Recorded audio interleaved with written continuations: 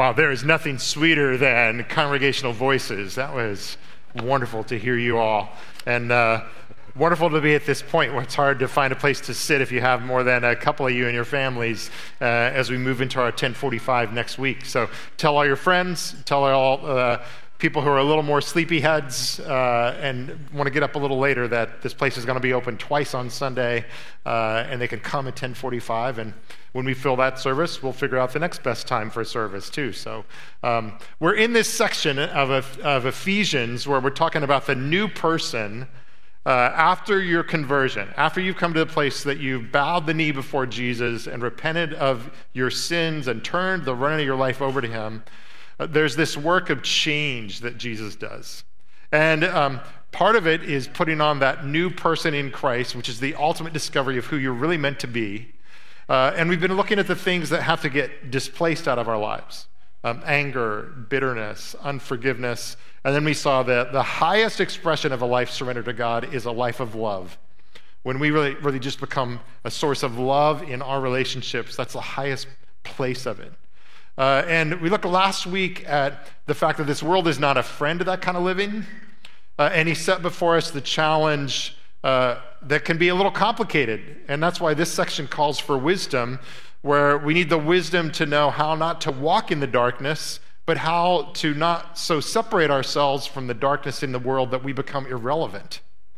And it takes wisdom to know how to live in association and loving relationship with people, but not to be pulled into the darkness. And so that's what these verses speak about. So let's put this section up and I want to read you the Word of God just in these 3 verses.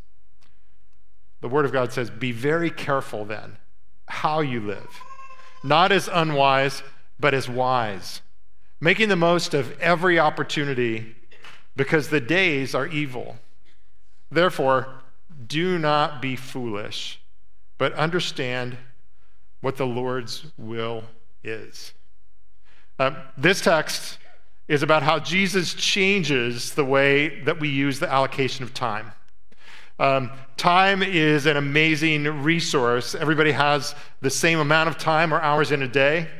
And if you spend time, it's like a coin that can only be spent once. The way that we spend our time can be spent once. And here he's saying that when Jesus is in charge of our life, what he is calling us to is to live a life that is lived to the hilt.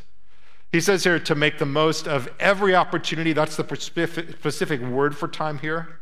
And it's saying that if Christ is in your life, that the call of God on your life is that you live the most significantly impactful, fulfilling life that you could ever live. I love the way Charles Spurgeon said it. He said, if I had 1,000 lives to live, I would want to live them all for my Lord Jesus Christ, because that is where the fullness and richness of life is.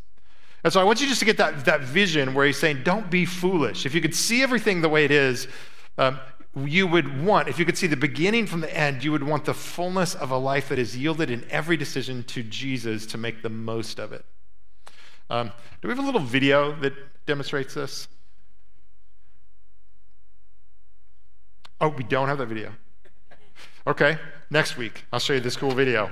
But I'll tell you about this video because, and maybe some of you saw it, but it's this father's son, and the father is pitching to a 6-year-old. And they're in a ballpark, looks like a high school baseball park, and a little son with his aluminum bat hits the ball and it goes over the fence, home run. Have you seen it? In that moment, the dad with his little 6-year-old acts like the World Series champion has just been won in the bottom of the 9th inning. He dances, he cheers, he moves across the entire, from the pitcher's mound, running after his son, and when his son crosses home plate, he lifts him up and cheers. And I was just thinking, like, that is dad who is making the most of every opportunity. That is who I want to be in terms of relationship. I want to be firing so present in even the small victories that I am so there that I'm able to be absorbed in that kind of joy. And we're going to look at 3 things about this text, about our use of time and the use of our life. And the first one is to understand our need for wisdom. Wisdom is not a list of commands to simply, it's not a recipe, but it really is a relationship with God that allows us in every customized situation, every relationship, to know how to live in the midst of that. A wise life is measured, and the fulfillment of a wise life is measured not by the duration of that life, but by the depth of that life. One person said, it's not the duration of life, but it's the donation of life. It's not numbering our life by the number of breaths we take, but by the moments that take our breath away. And it's not the number of years we live in life, but it's how we live those years. In the King James, they translated a very difficult word here where it says make the most of every opportunity as redeeming the time. And what he's saying is buy back the time that could be squandered, frittered away, so that it is used in wisdom. And wisdom, again, is not just a list of robotic commands, but it's understanding applied knowledge. In the Hebrew Bible, there's more than a dozen different words for wisdom. And in different situations in life, sometimes the wisest thing to do is to simply go by what our intellects have become convinced of, and we pursue that. Other times, we go with a commitment that we made, even when everything else looks like it would go against that commitment. We say, but I made this commitment, I'm going to follow through. And there are still other times where the wisest thing to do is to go with your heart, with your feeling of what a person needs in that situation. How do you know when to follow which? It takes an applied kind of wisdom. And so when he says, verse 15, he starts by saying, be very careful. The word actually means look around the whole circle of your life. It's sometimes translated, act circumspectly. And what he's saying is, do a 360 review of your life. If you've been in the business world, you know what a 360 review is. Sometimes it can be painful. I've had them as a pastor before, just saying, I'm going to find out all the data, and you kind of want to find out, and some of you are like, oh no, I don't want to find out. And the 360 review says, you take the people who are supervisory over you. You take the people who are your peers and colleagues, who you're rowing at the same level, and then you take the opinions of the people who are underneath you. Anybody ever had that done? It's not an easy thing to have done. You hear all of those voices, and one time we did it as a team, as a staff, and serving as the pastor. I got to pastor the rest of the team through it. And sometimes we'd find out, like, hey, I'm really good with authority. I don't play well with people who are on the same level. Or I don't supervise well someone who is needing to report to me, and I've got to exercise that. And so they all reveal a point of wisdom. And what I'm saying is this verse, be circumspect or be careful, is saying, look at all of the different levels of your life, all of the different people that your life touches, and ask the Lord to bring his evaluation to it. That's what he's saying, be circumspect. And what he's saying is Jesus is comprehensively Lord. And we don't have all the wisdom. We don't even know what it's like to be on the other side of us in every relationship. That's really what a circumspect, to do a whole overview is really asking all the different relationships to say, what's it like to be on the other side of me? Scary question, right? It's like I remember once we were in a discipleship course and a husband really was moved by the Holy Spirit to ask his wife and say, what are the things that you would like to see changed in me, in our relationship? It was really at a tender moment. And he was about to come under deep conviction because when he asked her, she laughed and says, I don't believe you. Now, he continued to persevere in that and to say, no, I really mean it. And to show her that he really did mean that. But here is something that's very convicting. Do we really want to know? Do we really want to be circumspect? It's part of submission to Christ as having all wisdom to say, I want to know. I want to know what people impact on the other side of me. And again, the importance of this is our need for wisdom is that wisdom is what will glorify our God. It will make his reputation great because we are his children. There's a section in the Gospels where Jesus says, wisdom is proved right by her children. And if you've been a parent for a while, and like Liz and I are so amazed, and over the years have been amazed by the accomplishments of our kids. And if you have some of that as a parent, I mean, it can be t-ball, and you just like feel awesome when your kid, hits the ball instead of hits the thing the ball is on, right? and the thing about being a parent that is so amazing, I find, is that when my kids accomplish something, I feel like I did it. I never got, the AP, A+ grade in a course. We didn't even have AP courses. But when my kid did it, I feel like it's on my resume, right? Any of you feel that? It's like this identity thing where but it makes you so happy.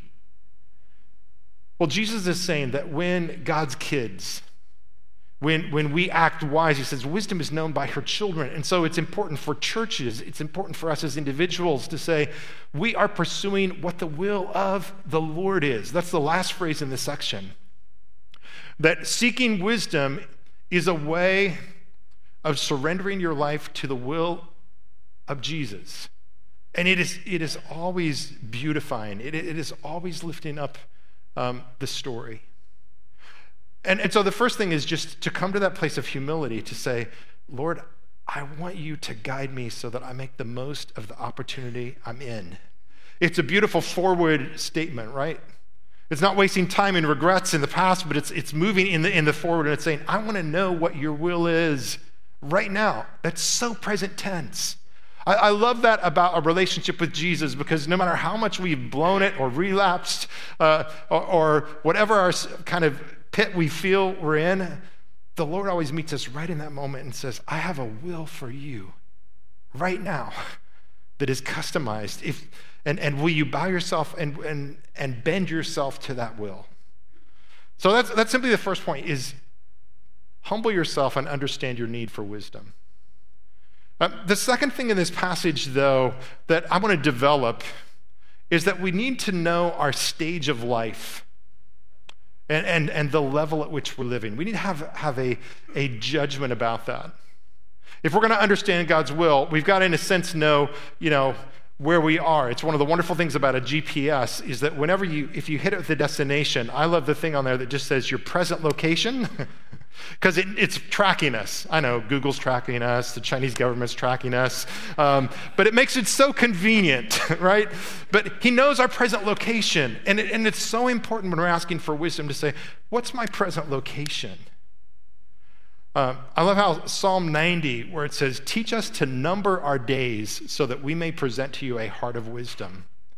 And that little prayer in Psalm 90, verse 12, when it says, teach us to number our days, it's not just saying to know how long I've lived, but it's to actually put a number, a sequence on where we are right now. It's different than to say, I've lived this long in duration, or this is day number whatever for me, than to say, I can put a label on that day. And that's what he's saying. He says that God is able to locate us not only numerically, but he puts a label on that day. And he goes on from there and he says, satisfy me with your love early in the morning so that I can rejoice and be glad all my days. When it comes to knowing where we are, the sooner we get ourselves oriented to who Christ is, the more joy in our life. That's what this promise means. When he says, satisfy me in the morning, he says, get me straightened out right away. I don't want to spend a lot of time going the wrong direction. I want you to show me where I am right now. And to know your stage of life is to know something just about the whole sequencing of life. I'm reading this book on spiritual development that is a mix of scripture and incredible human insights and church history, called Sacred Flame by Ron Rolheiser. And it's one of the, supposedly one of the most classic books, and it's just given me some understanding about stages of life. And he talks about something that church pilgrims who have lived and pursued Christ with all their life have understood, that there's kind of a first half of life and there's a second half of life. And again, the first half of life is is determining what you're going to do with this thing of life. And the first half of life has the innocence of childhood, and then you finally have to take calculus or something, and you find out life can be work, and then you are moving through those challenges, and adolescence and the stormy desires of adolescence push you away out of your home. It's part of, in a sense, the way God has set it up, that we are moving away from the family that nurtured us, because we're really, and he says what we're really in search for is to find, how do I rebuild this loving experience that I've had, or how do I build something that is good when I haven't had a good experience? And he says all of that is this under construction phase of life. And then the second phase of life happens when maybe you have your first kid, or your first mortgage, or your first realization. Like, I remember for me, summers were always awesome. I was footloose and fancy free, and I did youth ministry in Vermont and upstate New York for 3 summers. And then I got an internship with a real adult job. And I was like, whoa, I'm wearing a tie and it's July. My life stinks. Why did I trade all of that in, right? And there's that feeling, and that when you reach kind of the bridge to the second phase of life, and like you've got a marriage, maybe you love it, and you're doing well, but you've got kids, and your life is just the relentless responsibilities, and nobody told you about, like, credit card debt, or insurance, where you're just paying people for peace of mind that something disastrous doesn't happen, and home maintenance and all that, and you feel some of you are nodding your heads, and it's just like overwhelming. And the question is to choose that second childhood. To say, I want to go back to that second childhood. That's the midlife freak out. And by the way, midlife is around like 30 for some people. But most of our life is lived in that second stage, and it's kind of knowing what stage of life are we in terms of just our regular running of our life. Where is our life? And then where are we spiritually in that phase? I like, Rolheiser tells this story about this, actually an old monk named Father Macarius, and he's sitting with a man who asked him, he says, do you still wrestle with the devil? This guy's very aged and says, do you still wrestle with the devil, Father Macarius? And the old monk reflected for a while, and he said, not any longer, my child. I don't wrestle with the devil. I have grown old now, and he has grown old with me, and he doesn't have the strength. I wrestle with God. And the young person said, with God? You wrestle with God, and you hope to win? And he said, no, I hope to lose, my child. That's the whole point of the wrestling. I'm hoping to lose. And I love how that framed it up, if you're tracking that, like, it's almost like the parable of the prodigal son. The first half of life is like the prodigal son, illustrating the first half of life. He's very much caught up in the fiery energies of youth and is metaphorically struggling with the devil. And the older brother kind of illustrates the second half of life, where he says, like, all my life I've been slaving for you, struggling instead with resentment, anger, jealousy. But in reality, he's really wrestling with God. And he's the one who stands outside the party. But it's the younger one who actually, he was wrestling with Satan, and he saw how ugly it was, and he came and he submitted himself to God, and he says, Father, I'm not even worthy to be your servant, right? Amen. That's kind of an illustration of the first and second half of life. And it brings us to that point of surrender. Sometimes we are dragged kicking and screaming into that second phase of life, where it can be a medical issue. It can be an accident or a tragedy. It can be a disappointment. It can be a disappointment with religious people or church. Hang around long enough, it will happen, right?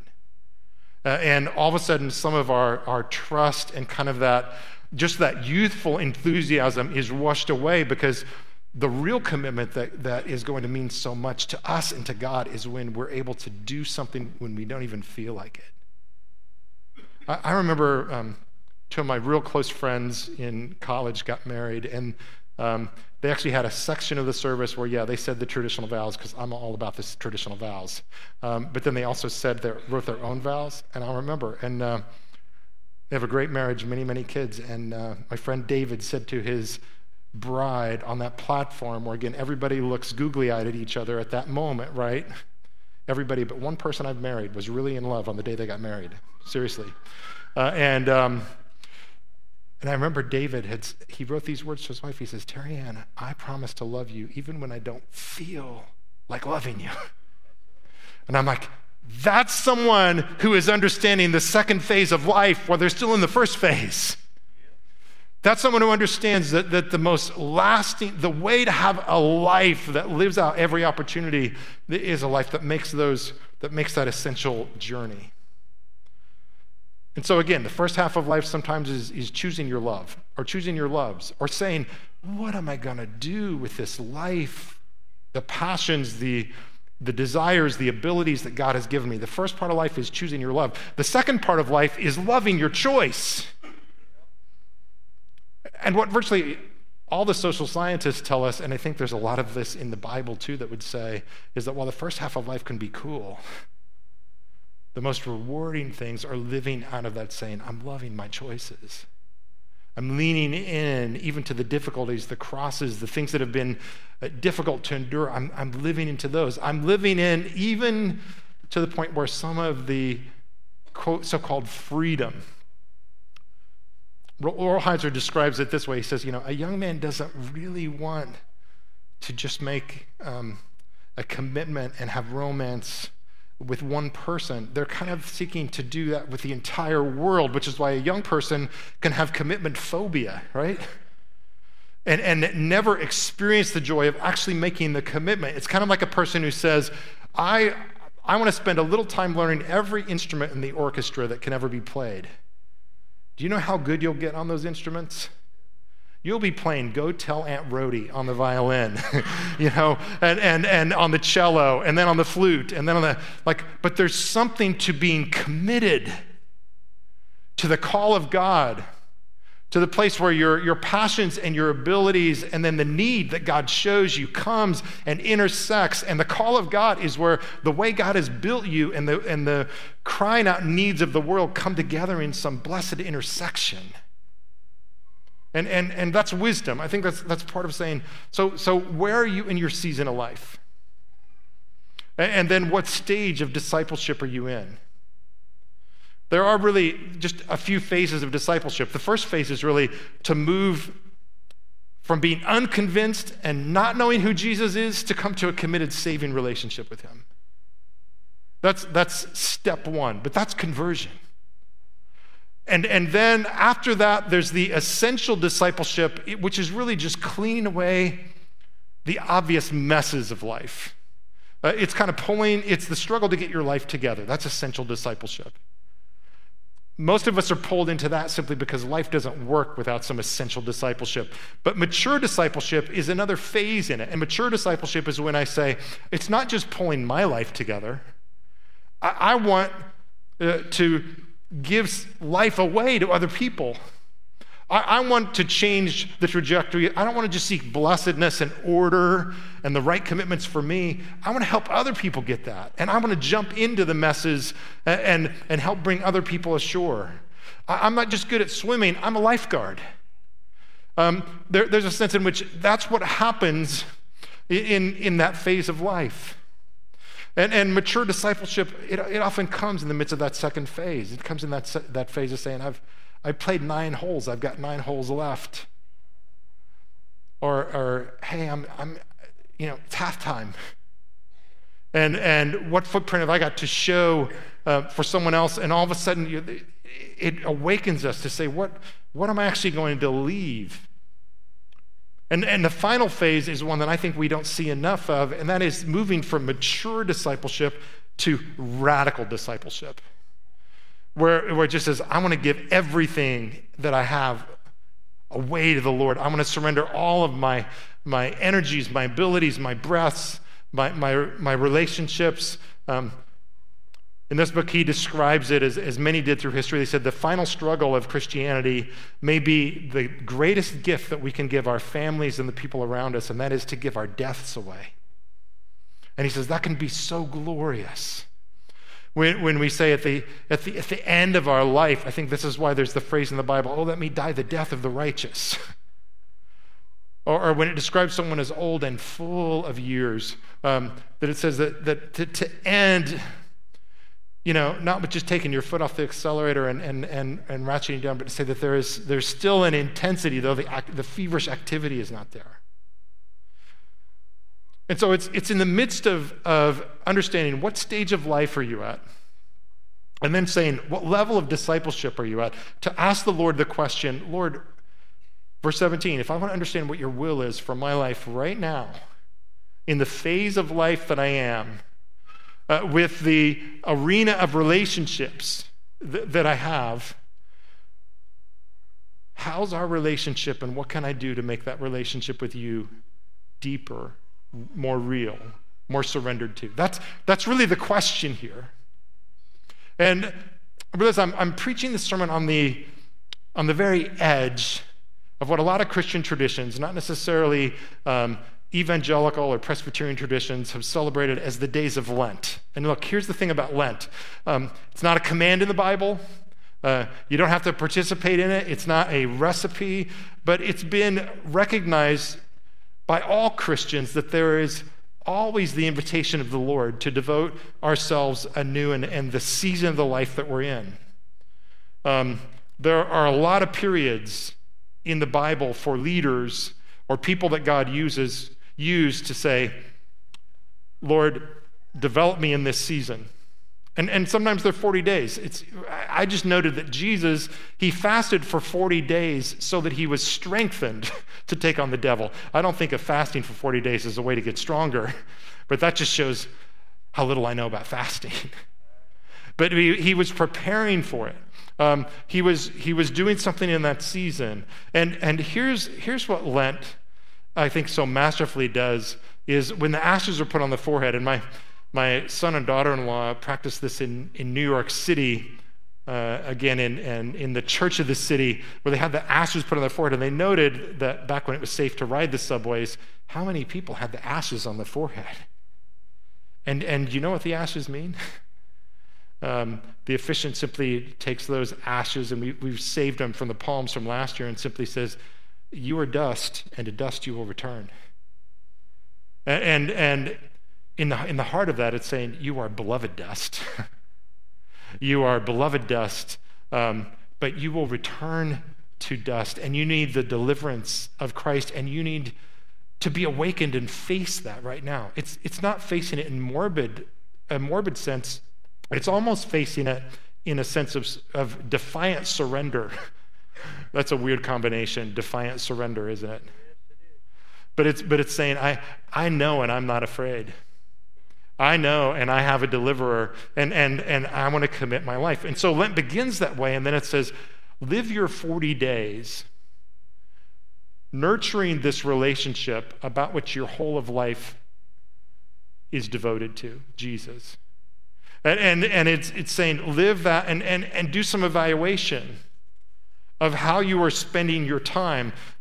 It's why Lent often starts with giving something else, because the Lord knows, and I think ancients even knew, that we can't just add other practices into a life that is already jam-packed. We have never lived in a time where the frequencies of our life are so jammed with so many things.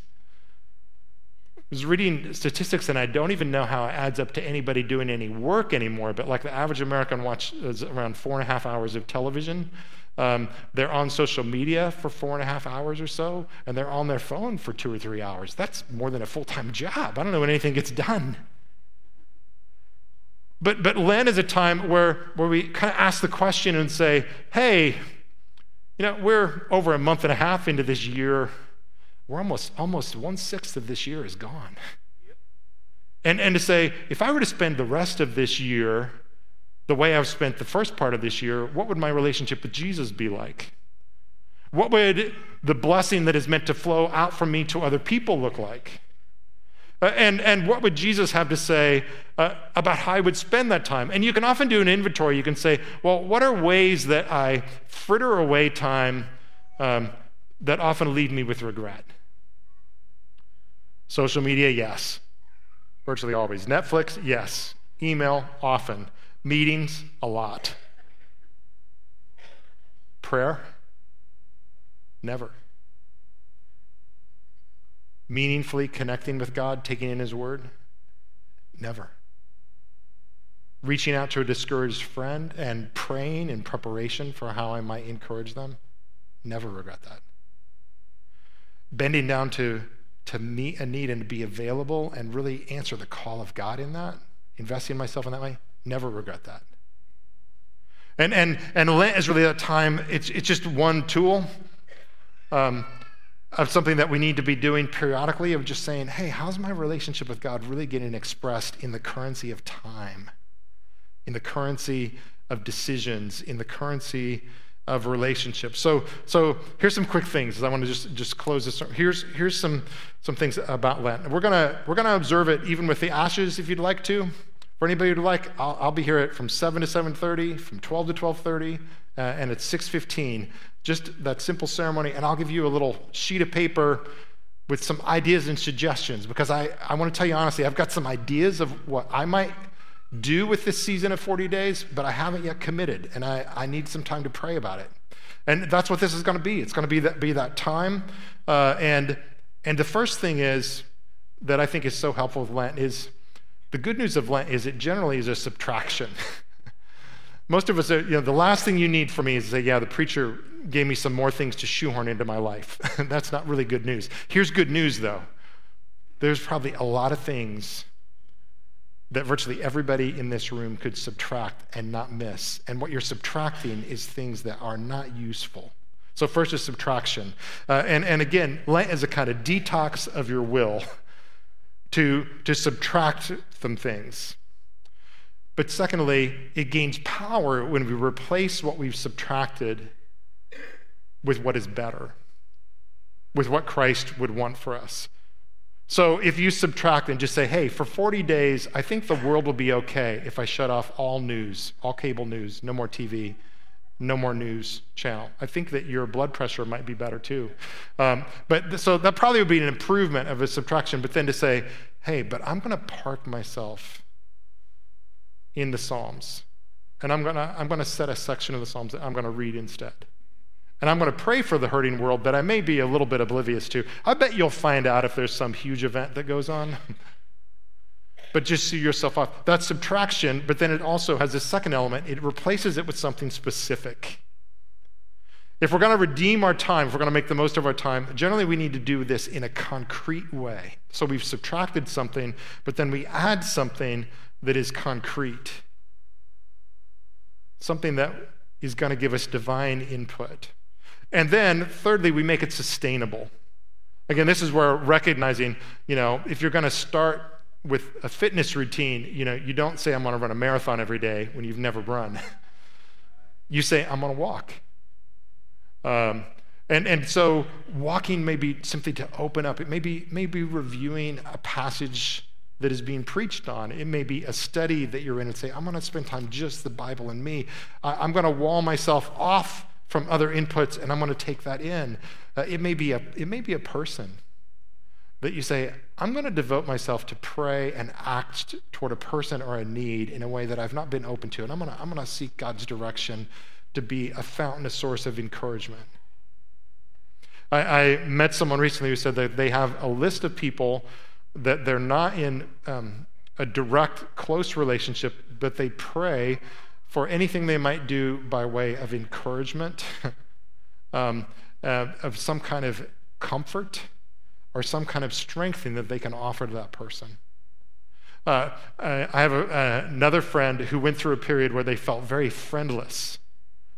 And they were very successful, but they just really looked at the inventory of their friendships and said there's not much compelling there in the way of mutual reciprocal friendships, and said, I am going to ask God to show me 3 people to act like a good friend would act toward them. And God brought incredible fruit from that in the midst of their prayer. Some real lifetime friendships came out of that. It switched the question. It's like, I'm not asking God, pour me, send me some friends.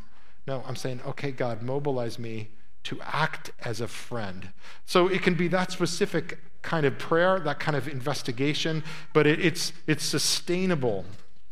And it's sustainable, again, Because here is what this text assumes already, that you are God's child. What that means, a child does not have to win the approval or the affection of the Father.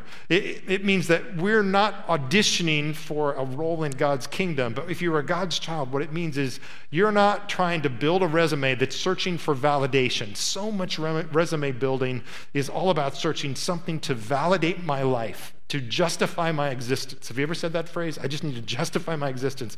It's an echo of the human heart. Here's the good news of the gospel. The good news of the gospel says, if you have trusted in Jesus Christ, he went all the way, not just to the mat for you, he went to the cross for you. He accomplished and finished. He didn't just build a bridge halfway, but he completed the bridge the whole way so that you don't have to search for validation.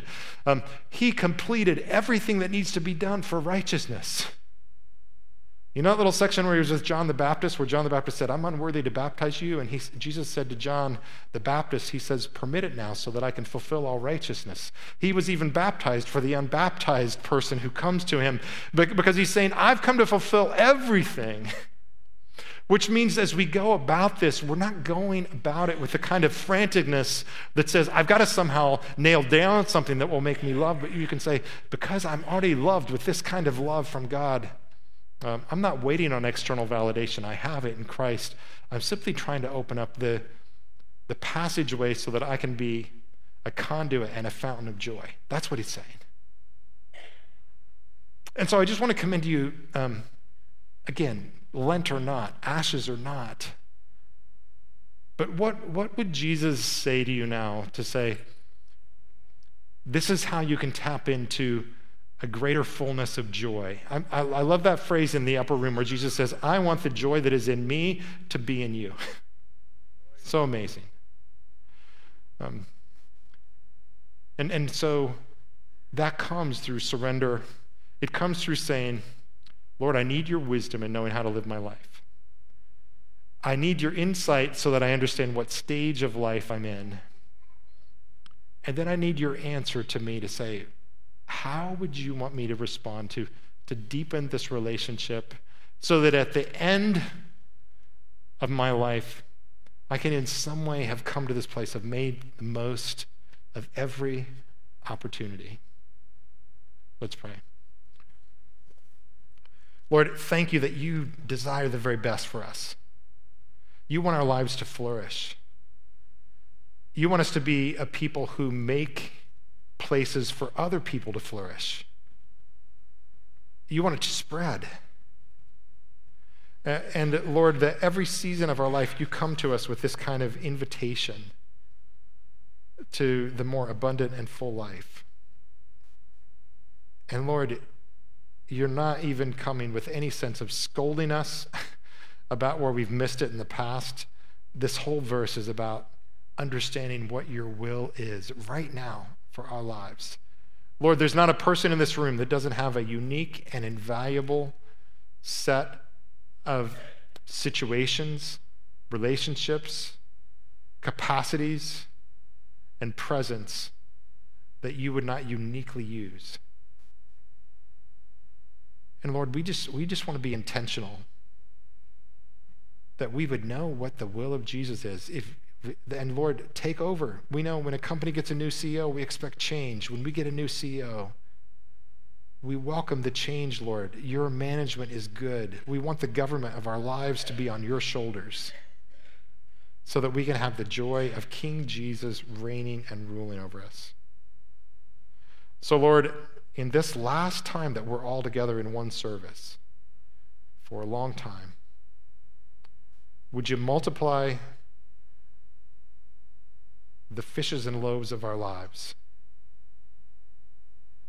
And would you give us the joy of knowing that we have rendered back to you in some greater way? Won't be perfect, but in some greater way we've rendered back what you have given to us, and in that there is greater joy for us. We ask these things in Jesus' name. Amen. Would you stand and worship with us?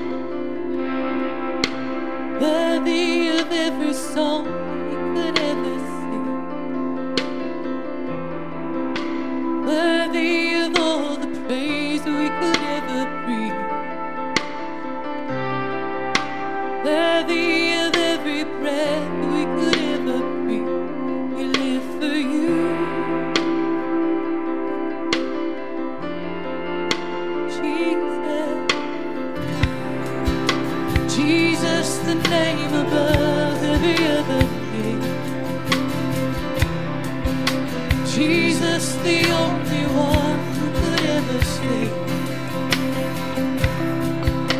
Worthy of every breath we could ever breathe. We live for you. We live for you. Holy, there is no one like you. There is none beside you. Open up my eyes in wonder.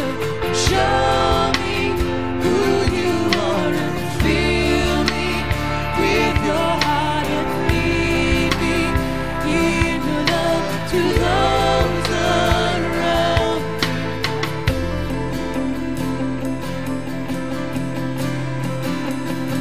King Jesus. Jesus, the name above every other name. Jesus, the only one who could ever save. Worthy, worthy of every breath we could ever breathe. We live for you. We live for you. Holy, there is no one like you. There is none beside you.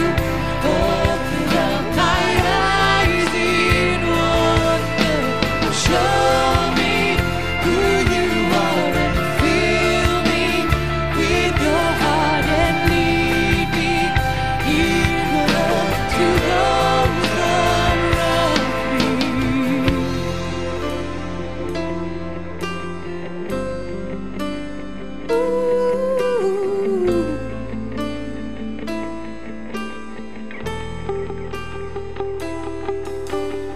I will build my life upon your love. It is a firm foundation. I will put my trust in you alone, and I will not be shaken. I will build my life upon your love. It is a firm foundation. I will put my trust in you alone, and I will not be shaken. Holy, there is no one like you. There is none beside you. Open up my eyes in wonder. Show me who you are and fill me with your heart and lead me in your love to those around me. Holy, there is no one like you. There is none beside you. Open up my eyes in wonder. Show me who you are and fill me with your heart and lead me in your love to those around me. I will build my life upon your love. It is a firm foundation. I will put my trust in you alone, and I will not be shaken. I will build my life upon your love. It is a firm foundation. I will put my trust in you alone, and I will not be shaken.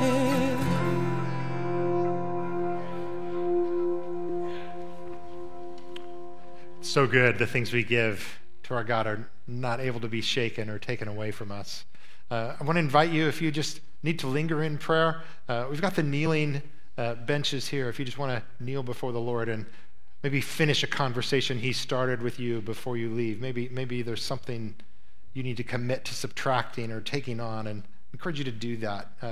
We have prayers also, and invite those prayers to come up. And if you want prayer for any reason, or you've just never yielded yourself to Jesus Christ as your Lord and Savior, they would love to pray with you, establish that, or encourage you in any kind of specific request the Lord has laid upon your heart.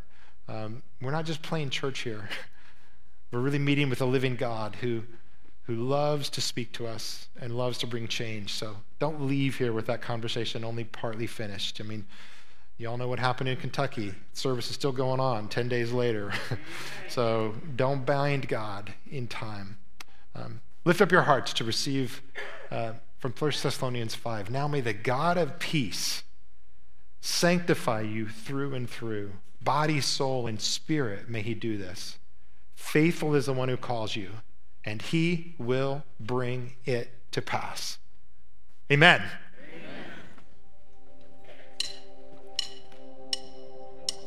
Holy, there is no one like you. There is none beside you. Open my eyes in wonder. Show me who you are and fill me with your heart and lead me in love to all around me. I will build my upon your it is a firm foundation. I will put my trust in you alone, and I will not be shaken. I will build my hope upon your faith. It is a firm foundation. I will put my trust in you alone, and I will not be shaken.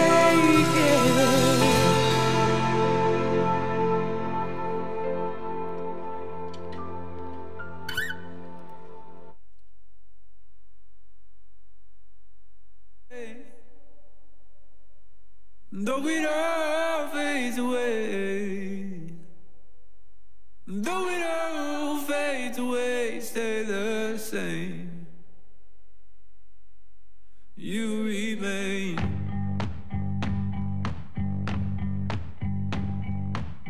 Days of my youth, where you going now? I'm going to. Won't even say goodbye, 'cause there's no use in letting tears fall when knowing you gets better in time.